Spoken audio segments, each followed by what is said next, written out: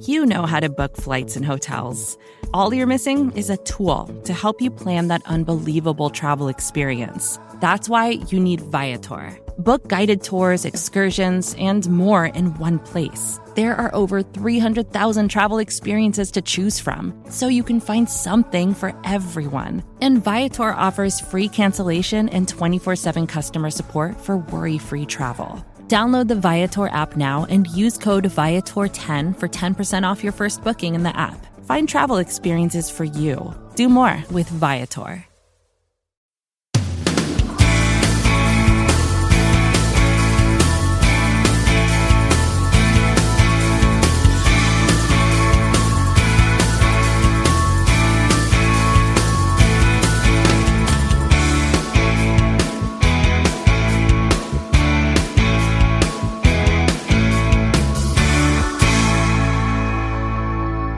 We've got a lot more to get to on this show, and I want to talk about that in just a second. Before we get to the Super Bowl and all that kind of stuff, we do have a caller on the line, and it is our one of our regulars, Terrell. Terrell, this is Anthony Cosenza with the Orange and Black Insider Bengals podcast. How are you, sir? How you doing, Anthony? How you doing, John? Pretty good. We're doing good, man. What's on your mind tonight? Just want to say, we really excited about new fresh breath air change. He's finally here. He was talking about just being razor sharp focus and making people accountable, and no matter who it is, the superstars or the free agents. And one thing I just want to say, just a couple internal things that's already on the thing. I believe that,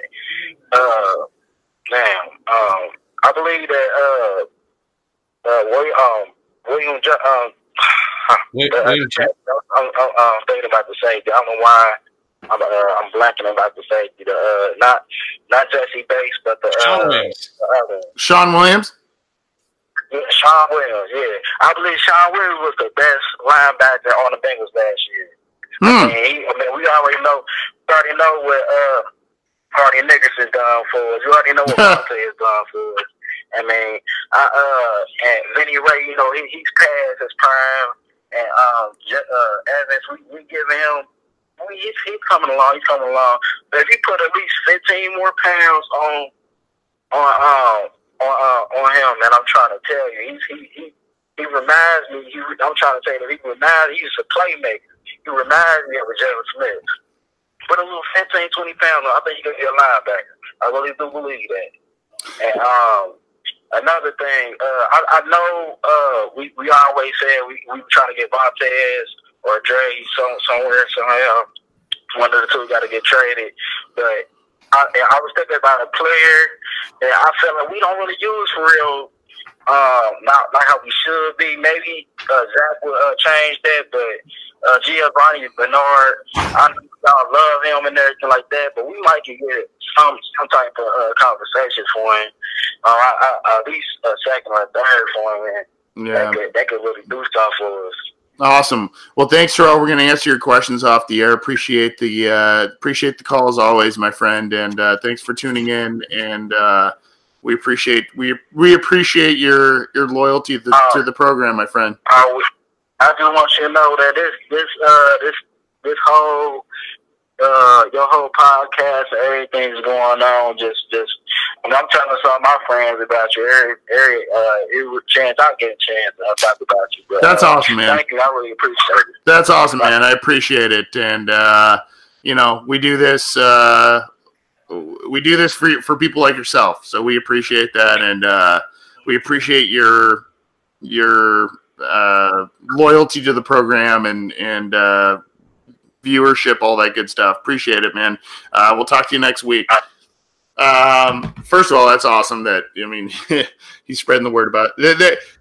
There's a couple of things that Terrell said that I thought that resonated. Actually, I spoke to my brother last night, a fellow Bengals fan. We talked about Giovanni Bernard, and we said, we didn't go the route Terrell did with him in terms of trade bait. We went the other way and saying Zach Taylor's probably a guy that can get the most out of Gio Bernard, I think. I think back to the Eagles, and I'm thinking back to Andy Reid days. I'm thinking, the Eagles have been a pillar of a team that has used running backs in a number of effective ways and have done so that have helped the team. And I think that that's probably what Taylor's going to do with the Bengals and Gio Bernard. I think Joe Mixon established himself as one of the best running backs in the NFL last year. And I think you can use Gio Bernard maybe as a kick returner, maybe as a special teams guy, and obviously as a third down / utility back. And I think that the Bengals need to go back to that. Yeah, you mentioned the Eagles. You can imagine using Bernard as Brian Westbrook? Yeah, Brian Westbrook, or even Darren Sproles. That's the other one. Yes, yeah. Thank you. Like there's like the last 4 or 5 years of Gio Bernard has been, simple inside runs and then just a swing past the outside where he gets blown up in 0.2 seconds because Dalton telegraphed the throw completely ridiculously. And you have guys like Alvin Kamara running Texas and option routes out of the backfield and making linebackers look silly. And you just wonder, Brian Bernard's not that much different of an athlete than, some of the other great pass catching backs in the NFL. And they paid him like an expensive, rotational back, and they should probably use him at this point. And Terrell, to your other point with Sean Williams, watching the Patriots and the Chargers in the postseason just late down the season, like those are two defenses that don't abide by the traditional rules of NFL defenses. And they use a lot of guys who you could classify as third level defenders as, box defenders and run defenders in general that can scrape over the top and just use that explosiveness and speed closer to the line of scrimmage, the better, and making those impact plays. And Sean Williams, that's his strength. And that's why I think he was kept over a guy like George Iloka to play alongside Jesse Bates, to play more inside the box. I don't think Sean Williams needs to bulk up to 2020 to be a good linebacker, because a good linebacker in the NFL is not what it was 10 years ago. And you can use guys all over the field and all over the box and not have to worry about them getting, clogged by second level blockers. You can use Sean Williams how the Patriots use some of their safeties and how they can just, disguise some of their pre-snap looks, run defense, and really take advantage and be a more effective defense. And that's something I hope we see.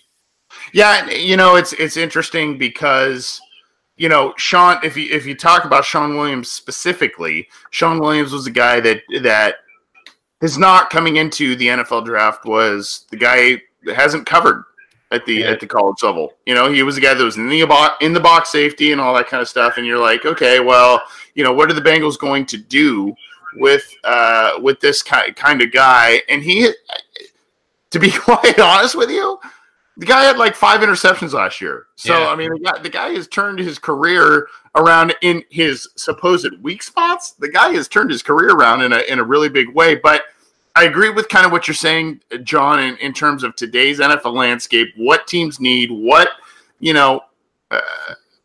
look at the Rams and Nikel Roby, right? A kind of a tweener guy. They had Mark Barron, another guy who's been a tweener guy. Maybe that's where the league is heading. Maybe that's where the Bengals are heading in terms of, they need to have these guys that have the size of a bigger safety, but can tackle and are able to play in space like some older linebackers. And, right.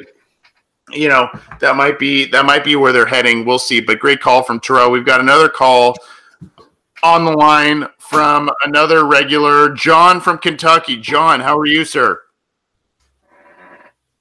To talk to you guys again tonight. Yeah, good to have you on, man. Yeah, I love your podcast, as always. John Sheeran was talking a minute ago, something about China and communism. Yeah. I thought communism. Now, let's see. Communism started in Russia. Why did that start? Well, let's see. They had a royal family that had been in power for 300 years. Let's just cut to the chase. It was time for them to go, okay? Now, I'm not a communist, but the last czar they had was just making decisions on things he had no knowledge of. It was time for him to get lost. Anyway, we kind of had one in Cincinnati for 16 years, and it was just time for the guy to go. That's kind of what I got out of that. So I am very confident in Zach Taylor, and if he doesn't do well, I agree. He won't be here 16 years. we'll move on from him in 2 or 3 years. Who knows? I hope we don't end up like the Browns, where we're, kicking people out every other year. But at the same time, the team is in nowhere near the condition it was when Dave Shula took over. We have our own stadium. Right. We're not in trouble with the IRS. Paul Brown didn't just pass away on us. We're in pretty good shape. I think we're going to be fine. Well, that's and I got to tell you, normally from other callers, I'd sit here and say like whatever, but you have seen a lot with this franchise. You have experienced a lot. You have been through a lot with this franchise. So I would I take your word for it, John. Before we get you off the air here, your take on Dre Kirkpatrick, and I don't know how big of a social media guy you are, but your take on Dre Kirkpatrick sticking up for a guy who I know, in our conversations, a guy I know who has been in your personal doghouse, a guy who stuck up for the Bengals franchise, a guy who stuck up for Bengals fans everywhere in terms of what Jeremy Hill some recent Jeremy Hill remarks. I would be very interested to hear what you have to say about Dre Kirkpatrick on that regard. Well, first of all, I don't follow Dre Kirkpatrick. He's not my favorite player on social media. So you'll have to educate me first. What did he say? Okay, well, basically, Jeremy Hill, as you know, is on the Patriots and was injured. I guess I got to educate you, John. And this is a good segue to another thing we're going to be talking about anyway, so it's good. But basically, Jeremy Hill, member of the Patriots, did not play a meaningful snap with New England. On his Instagram page, basically took a shot at Bengals fans, saying, "Imagine being a Bengals fan today." While a video of it, while he was obviously engaging in the Patriots parade festivities and all that kind of stuff. And Dre Kirkpatrick fired back on the same social media platform, saying, "Imagine." Something to the effect of, "I wouldn't want to win a championship trophy if I didn't play a meaningful snap." Yeah, exactly. And I haven't forgotten Jeremy Hill fumbling the ball in the playoff game. Is that what it's? Nobody has. Is he referring to that? Nobody has. Yeah, I mean, yeah. Yeah. I mean, Burfict just intercepted the ball. There's a minute and a half left. What does Jeremy Hill do? He gives it right back to Pittsburgh. Yep. Thanks a lot, Yeah. I mean, and Hugh Jackson put him in. And Hill had been prone to fumbling all year. They benched him several times for that. Why you wouldn't trust Burkhead for such little time on the clock before you would Jeremy Hill? No, Burkhead or Bernard. Bernard, yeah. Or Bernard, exactly. Well, What just happened? The house cleaning that happened in Cincinnati should have happened after that game, and it should have happened after the Chargers game years before. Yep. So, going back to the Tsar Russia thing, it was just time for some people to go. Yep. You are 100% correct. Thanks, John. We're gonna get you off the air here. I appreciate you calling in and listening as always, my friend. John from Kentucky, great call as always. And as a history guy, like I mentioned earlier in the show, you gotta love that. But we used to have a segment here, John from Sheeran clan, not John from Kentucky. First of his name. Yeah. We used to have it, and I kind of wanted to do that this week, the hater of the week. And the hater of the week is Jeremy Hill of the Bengals. And I could not believe, I mean, I kind of believe it, but at the same time, it's kind of like, dude, move on. Like, unless he is still getting, unless there are some turd Bengal fans out there, and if you're listening to this program, yeah, I'll single you out. If you have the time to go on social media and dog Jeremy Hill for something that happened 3 years ago, yes, it's a terrible, terrible, terrible moment in Bengals history. But if you're sitting here using your free time to go dog a professional athlete about a screw up he did, then shame on you. I mean, right? But at the same time, shame on Jeremy Hill for using a big platform that he has, and instead of saying like, hey, he doesn't even need to mention the Bengals. He doesn't even need to talk about them. And he basically gives them the middle finger, and the fans the middle finger publicly on one of the biggest social media platforms there is. Yeah, this finger hit for him wasn't busy enough. He had to utilize this one too. Exactly. It's just like I don't know if you follow Kevin Durant in the NBA and the things that he does, but every time I follow not Kev Durant or. But like every time I see Durant tweet, I'm just like, "What are you doing?" And this is like you this is preposterous. And what you the potential situation that you describe is basically the only logical and reasonable explanation for why he would do this. He's looking at the 5% of Bengals fans who still taunt him about the fumble, who still have, yeah, and like he's using those 5% of fans and generalizing the entire fan base of doing so, and basically trying to dunk on all of us who, for the most part, haven't thought of Jeremy Hill since he left for the Patriots, because there's never been a less relevant Super Bowl winner than Jeremy Hill. He played 4 snaps during the regular season. He hasn't played since September. And he's not even the best forward Bengal on that roster. Rex Burkhead has been a valuable contributor for the past 2 years for the Patriots. And I think that's also why Drake Patrick said, "Congratulations, Rex Burkhead, on your Super Bowl championship." But honestly, just this could not have possibly netted a positive outcome for anybody involved, because it just triggered every Bengals fan who, again, did not think of Jeremy Hill at all during this Super Bowl, during this season in general, and just triggered them into adding him and just egging him on and creating even more of a stirrup and more of a fire, and just making the situation worse for them, and just feeding Jeremy Hill exactly what he wanted. And that was, obviously triggered Bengals fans who are reminded of the very thing that Jeremy Hill did. This is why people hate him and why some Bengals fans despise him, but not to the point where they were, for the most part, Bengals fans did not engage Jeremy Hill that much on social media about what he did. They moved on from that point because it was just the time for him to move on. The expiration of his rookie contract, he just had no value here anymore. Go make yourself with a good team in the Patriots. Like, there's no need to dance on a grave that was not stirring up anything in the first place, other than just a handful of people on the side. If you're going to look at those few Bengals fans who enter your mentions about the unfortunate act that you did as a Bengals, as a member of the Bengals team back in 2015, that's fine. But don't lump every single one of us into the same thing and just cause yourself to be dunked on by everybody who did not think twice about you. There are a couple things here that made me. First of all, like you said, I kind of was like, "Oh, that's right, he's on the Patriots." I mean, I honestly forgot. I was like, "Oh."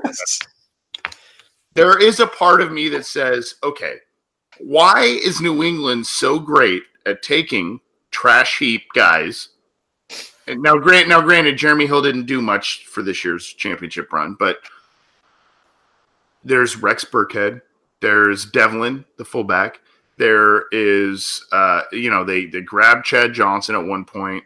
They had Corey Dillon at one point. They had Deltha O'Neal after Deltha O'Neal was on the Bengals. They had Artrell Hawkins after that he was on the Bengals. They grabbed these guys that have contributed elsewhere. They get them cheaper, and they say, come in. And part of me is like, why does that team know how to do that, and nobody else knows how to do that?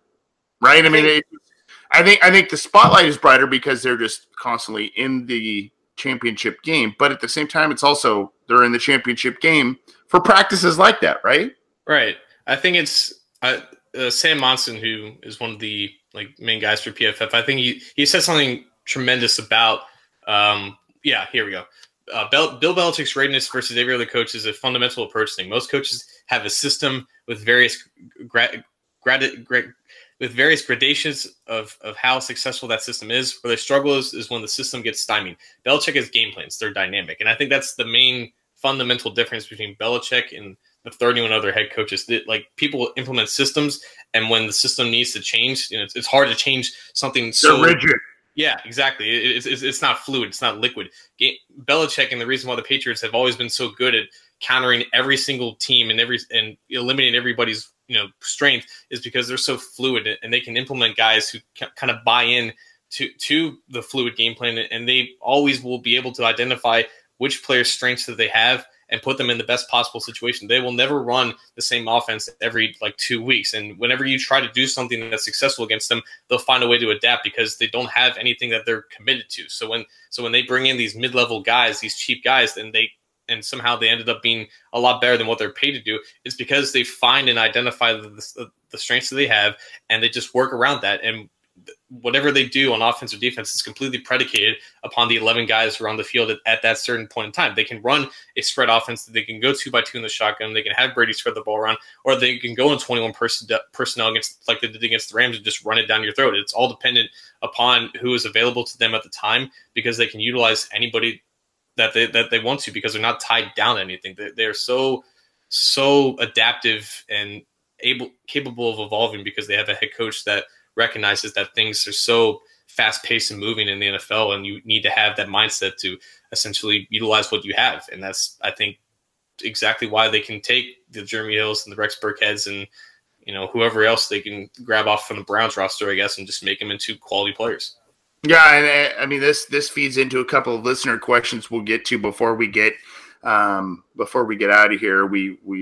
We're going long, but we started late. So, you know, we've got a couple of questions we want to get to aside from the calls we got. But the Patriots are the NFL chameleons, right? I mean, there are so many fads. There are so many fads. You know, everybody's, multiple tight ends, multiple wide receivers, and, you know, the safety, cornerback, non-linebacker defense, and all that kind of stuff. You know what? The Chiefs ran that stuff. The Rams ran that stuff. They put that stuff out there. They got a lot of attention for it, and rightfully so. But guess who won the Super Bowl? Bill Belichick and Tom Brady, guys who were able to figure out stuff with the people they had in the building, and plans with the people they had in the building to say, okay, run who you want out. We will do what we need to do, and we'll beat you. And that brings me kind of to, it's not necessarily a direct question that we received this week, but this is a question that I've seen a lot in Bengals forums, on Twitter, on all kinds of stuff, John. I mean, with what Zach Taylor is bringing to the Bengals, does the Super Bowl loss and the performance of Goff, does that taint your view, or should it taint your view of Taylor coming to Cincinnati and what he is potentially capable of doing with the Bengals? It should taint your view of Andy Dalton under Zach Taylor, because by all intents and purposes, Jared Goff is a more talented version of Andy Dalton, but they both have similar weaknesses where if you pressure them and if you force them to look beyond the certain amount of time where the ball needs to get out, they can get flustered and they can make bad decisions under pressure. And that's exactly what happened with the Patriots, and, you know, how they did, like the pass rush wasn't tremendous for the Patriots against the Rams, but their coverage was outstanding and they were able to confuse Goff. And there's only so much that a quarterback coach can do, especially when he's not the one talking into Goff's helmet mic up until 15 seconds since the clock. That's McVay's responsibility. And that's what he's always done. And that's been an advantage against teams that aren't the Patriots, who aren't so adaptive on the fly and who don't identify, you know, a quarterback like Goff's weaknesses. But, you know, people are talking about, you know, can Zach Taylor elevate Andy Dalton? Well, Andy Dalton's 32 years old. He's basically he is what he is at this point, and he can get the maximum of what he is at this point, but he can't probably get him to go any further. And for people who think that, you know, if Jared Goff can't, you know, score more than 3 points against the Patriots with that offense and that offensive line and those weapons around him, it's hard for me to believe that Andy Dalton could do such a thing, because that's the goal, right? It is to beat the Patriots until the Patriots aren't the dominant team anymore. And with a quarterback like Andy Dalton, I don't think that's a likely scenario, even with a guy like Zach Taylor. And if he's bringing that same system with the Rams, like we just saw, it's not a perfect system, because it's not the Patriots. And unless you have a quarterback like Mahomes or like a Drew Brees or just someone who can elevate, you know, your surrounding talent, it's just really hard to do that, because you have to out Patriots the Patriots. And the only way that we've seen done that is if the quarterback just goes, you know, balls to the wall. If you have an Eli Manning or Nick Foles who can somehow out of the blue, you know, perform out of their minds, you know, if you have a quarterback like Andy Dalton, who's the worst playoff quarterback of all time, it's hard for me to see that happening, even with a coach who will presumably bring in some offensive innovations that help the Rams get to that position. Right. Yeah, very well said. And my takeaway from this is Tom Brady and Bill Belichick are the, whatever you know, if you hate them or whatever, the stats show the amount of rings show that they are the greatest dynasty or coach quarterback tandem ever. Yeah. Ever. Now, how much longer they'll be doing it is up for debate. My guess is probably within 5 years. I would say that one, if not both of those gentlemen, will probably hang it up. My point is I look at it and I say, I don't think this knocks Taylor. I don't think this knocks his prowess as a coach. I don't think any of that. My thing is, I just don't think there is a couple in terms of a head coach quarterback out there that has yet to be linked up that can beat them. I mean, it's just, that is the NFL landscape at this point. I mean, I don't, they're not winning it every year, but I mean, what was it? 9 Super Bowls, 6 wins, something to that effect. I mean, it's absurd. It is absurd what those two have done, especially with sometimes the personnel that they have brought into the Super Bowl. I mean, the fact of the matter is that it's going to take them retiring or some tandem better than them to be able to consistently compete in the AFC and consistently compete in the Super Bowl. And that is, they've captured lightning in a bottle, and good for them. Wonderful for the Patriots. But it's kind of an unfortunate reality, and it's not a slight against Zach Taylor. It's an unfortunate reality that teams just aren't they don't have that there. They don't have that relationship, quarterback-coach relationship that has been able to net these amount of Super Bowls. They don't have that in their back pocket. No, and Belichick is the mastermind behind the whole thing. He's the greatest head coach of all time. There's no question about it. But like we just talked about, the Patriots don't have a system like other teams have a system, but they do have a network of coaches and players that also form the whole thing together. Like Brady and McDaniels basically handle the offense and are able to change on a moment's notice. Dante Scarnecchia, who's the offensive line coach, might be the greatest offensive line coach of all time. You wonder why Brady doesn't ever get hit and why the Rams pass rush was nullified for most of the second half. It's because that they handle stunts and packages and can run any scheme and run blocking because they're just so well coached with that. And then obviously Belichick handles the defense and his defensive coordinators always seem to get promotions and whatnot. So there is a system and a level of cohesion and communication and connections throughout the entire staff because they're minded by, one, spearhead in Belichick. And I think with what Taylor was talking about in the introductory conference, it was clear communication, clear connections, clear cohesion throughout the entire staff, all be on the same page. That's kind of what, a bridge version of what the Patriots have in that. And I think that's very important for what Zach Taylor needs to build. He needs, his offense needs to be on the same page and have a defense that is able to, go with those similar philosophies and kind of all be on one cohesive page. And that's a part of it. But again, it's obviously Brady is Brady. He's not the greatest thrower of the football of all time, but the way he reads the field and the way he communicates with McDaniels and the system that they've obviously instituted is second to none, and how they can consistently maintain drives. And it's just part of the process, I guess. And that's the process that Taylor needs to try to emulate to the best of his ability, and just bring in, guys, players, coaches that will best work under the type of system that he wants to implement. Yeah, I can't think of another team who has done a better job of adapting to what their opponents do than the New England Patriots. Now the Patriots don't have the best roster, I don't think, in the league. No. They probably have the best coach and the best quarterback in the league. But what they do is they just adapt. I mean, I saw briefly before we came on to the program tonight, I saw something that NFL Network was coming on. It was the old, 2001 or I don't know when it was. It was the Super Bowl where they played the Panthers, and it was with Jake Delhomme, Steve Smith, Julius Peppers. I mean, there are a lot of guys on that team where you go, wow. And that team, the Panthers team was very well rounded, regardless of your thoughts of Jake Delhomme. Very well rounded. And it was a team that could put up points. It was a team that could do a lot of – they had Dan Morgan at linebacker, a good linebacker. I mean, they could do a lot of things well.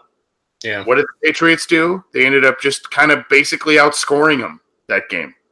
And it was a game that was like not really – Tom Brady threw a red zone interception. I mean, it was a game that was not pretty, but somehow they just keep doing it. And – for those folks, those Bengals fans who are sitting here going, oh, this is a slight against Zach Taylor that, his quarterback didn't play well. You know what? Yeah. But at the same time, it's kind of like, well, it's the Patriots and we all got to deal with it until those guys are done. I mean, it's just kind of a reality of the league at this point. So that's I wish I had a better answer for it, but that's kind of where we're at. With threats to our nation waiting around every corner, adaptability is more important than ever. When conditions change without notice, quick strategic thinking is crucial. And with obstacles consistently impending, determination is essential in overcoming them. It's this willingness, decisiveness, and resilience that sets Marines apart. With our fighting spirit, we don't just fight battles, we win them. Marines are the constant our nation counts on to fight the unknown. And through adaptable problem solving, we do just that. Learn more at marines.com. We're going to do one more question before we get out of here. We've got a number of texts. We've got a number of questions in the YouTube chat. We appreciate it. This was an email question, and I wanted to get this from Mohammed Alomer saying, greetings. I want to thank you guys for your show. I've been watching you for almost 2 years. I guess I'm your only fan from Saudi Arabia / Scotland. Wow. Well, that's cool. My first question is, we keep saying that we have so much talent on defense and so much of that talent got wasted. Do you agree that a priority high-level defensive coordinator is as important as a head coach? And then do you think we need 2 new starters at linebacker this year? Thanks for your email, Mohammed. I'm going to say this, and I'll let you, my esteemed co-host here, John, is more of the film guru and a little bit more of he dives more in depth on that front than I do in terms of the position group. I'm going to say this and kind of just basically what we talked about. Look, man, this is a quarterback head coach league, and you can sit here and say, hey, the Rams did well because they had Wade Phillips as their defensive coordinator, an established coach in this league. It's a league that is built on you got to get your quarterback and you got to get a head coach that your players gravitate to. That's what it is. And I would not be surprised if the Rams are consistently in the playoff picture over the next handful of years. And I think the Bengals, to their credit, recognize the fact that this is a team that needed a change at head coach. I don't know if that means a change at quarterback. It could be coming, but that's what this league is. And I think the Bengals probably need an absolute overhaul at linebacker, especially with Marvin Lewis gone, a linebacker guru. But I'll let you talk about both those questions, John. Yeah, you look at McVay and his early success, and he's obviously leaned a lot because he runs the offense and he puts the entire defense in Wade Phillips' hand. Wade Phillips is one of the very best defensive coordinators of the this generation, and like to Anthony's point, the top 4 scoring offenses in the NFL ended up going to the AFC and NFC championship games. Scoring matters, and that's the only thing that matters. But also, if you don't have one of those top tier offenses, you're going to need your defense to play probably a little better than what the Bengals defense put out in 2018. So yeah, having that defense coordinator that a young offensive head coach can lean on is crucial in its own right, and getting that hired will matter to maximize, some of these young guys who are going to try to, take over for eventually when Geno Atkins and Carlos Dunlap, leave the team for their respective reasons. So yeah, getting the defensive coordinator hire is important, especially when you can't put up 30 points a game. And I don't think the Bengals offense will be able to do that in 2019 unless some major changes happen. And with the linebacker group, yeah, if one of those starters that we're talking about is Vontaze Burfict, means obviously did not start and probably not be on the team. Nick Vigil's a different story, I think, because I think there is still something there. It's not something great, maybe something good, but something that you can at least, trot out there and to count on for a couple hundred snaps. He wasn't completely healthy this year, and I think if he was, he would have had a little bit more to offer. But like Anthony said, a major overhaul at that position needs to happen, specifically with the depth that they have there. Vincent Ray probably needs to go. Hardy Nickerson definitely needs to go. Malik Jefferson needs to be given a chance to play significant snaps. They need at least another draft pick and a quality free agent signing there to kind of get that position level to some form of competency, because it was just amongst the very worst in the NFL.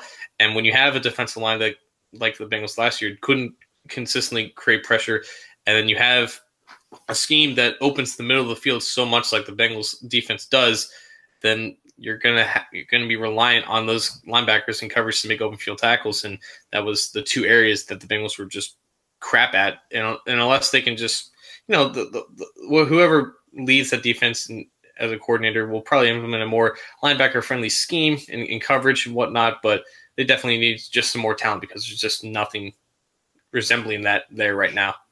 Yeah, and that goes back to, I think it was Terrell's call on our show talking about Sean Williams, and is he almost a linebacker type of guy? You got to have those capable guys in space. It is what it is, but the Bengals need an overhaul at that position. I mean, but I still go back to I waver on an elite defensive coordinator, or I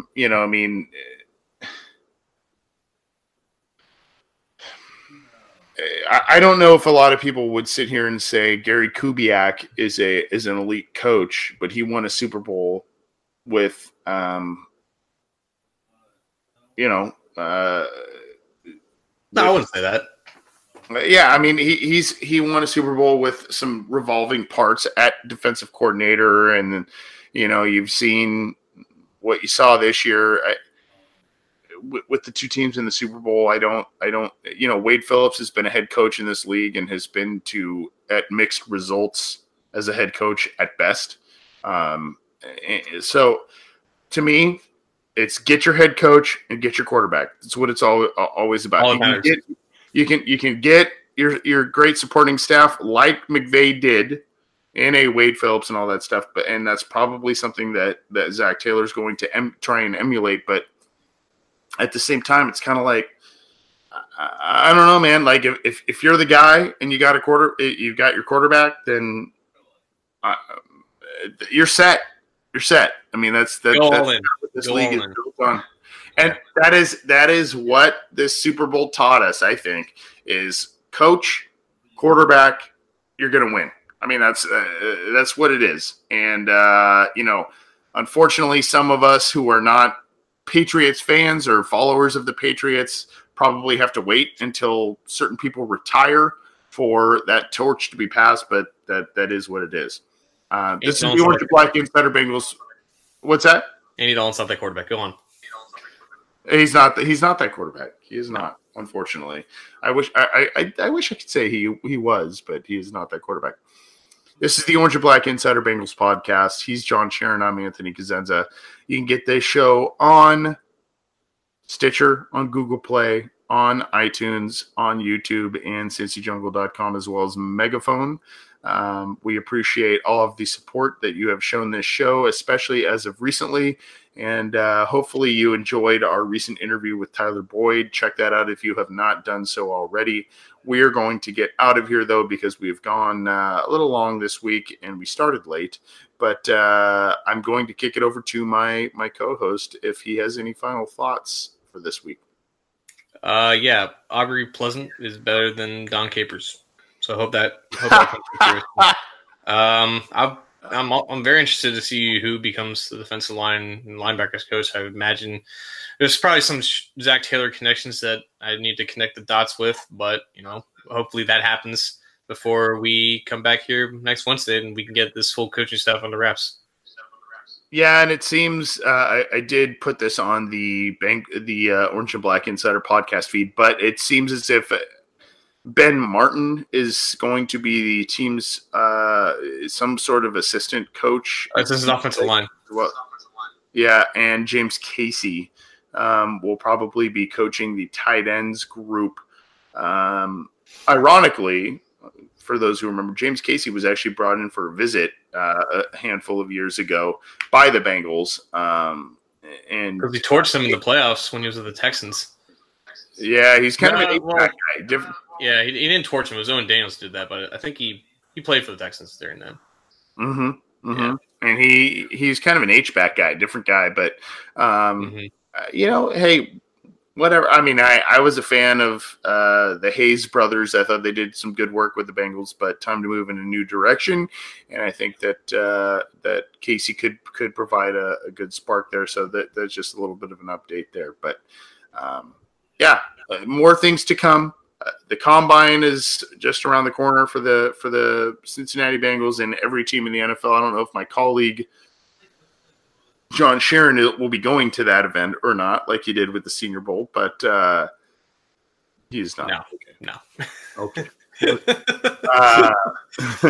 Well, we'll try and get maybe some people from Indianapolis on the program and whatnot. But at any rate, thanks for tuning in. Thanks for downloading the program, and we'll try and get some interviews and all kinds of different stuff coming up here on the program for you. But we appreciate you tuning in. We appreciate all the support, like I said. And hey, new era in Cincinnati officially coming in with Zach Taylor and his regime. Some hires will probably be liked, some will not. We'll see. I'm Anthony Cosenza. He's John Sharon. This is the Orange and Black Insider Bengals podcast, and we'll see you next time.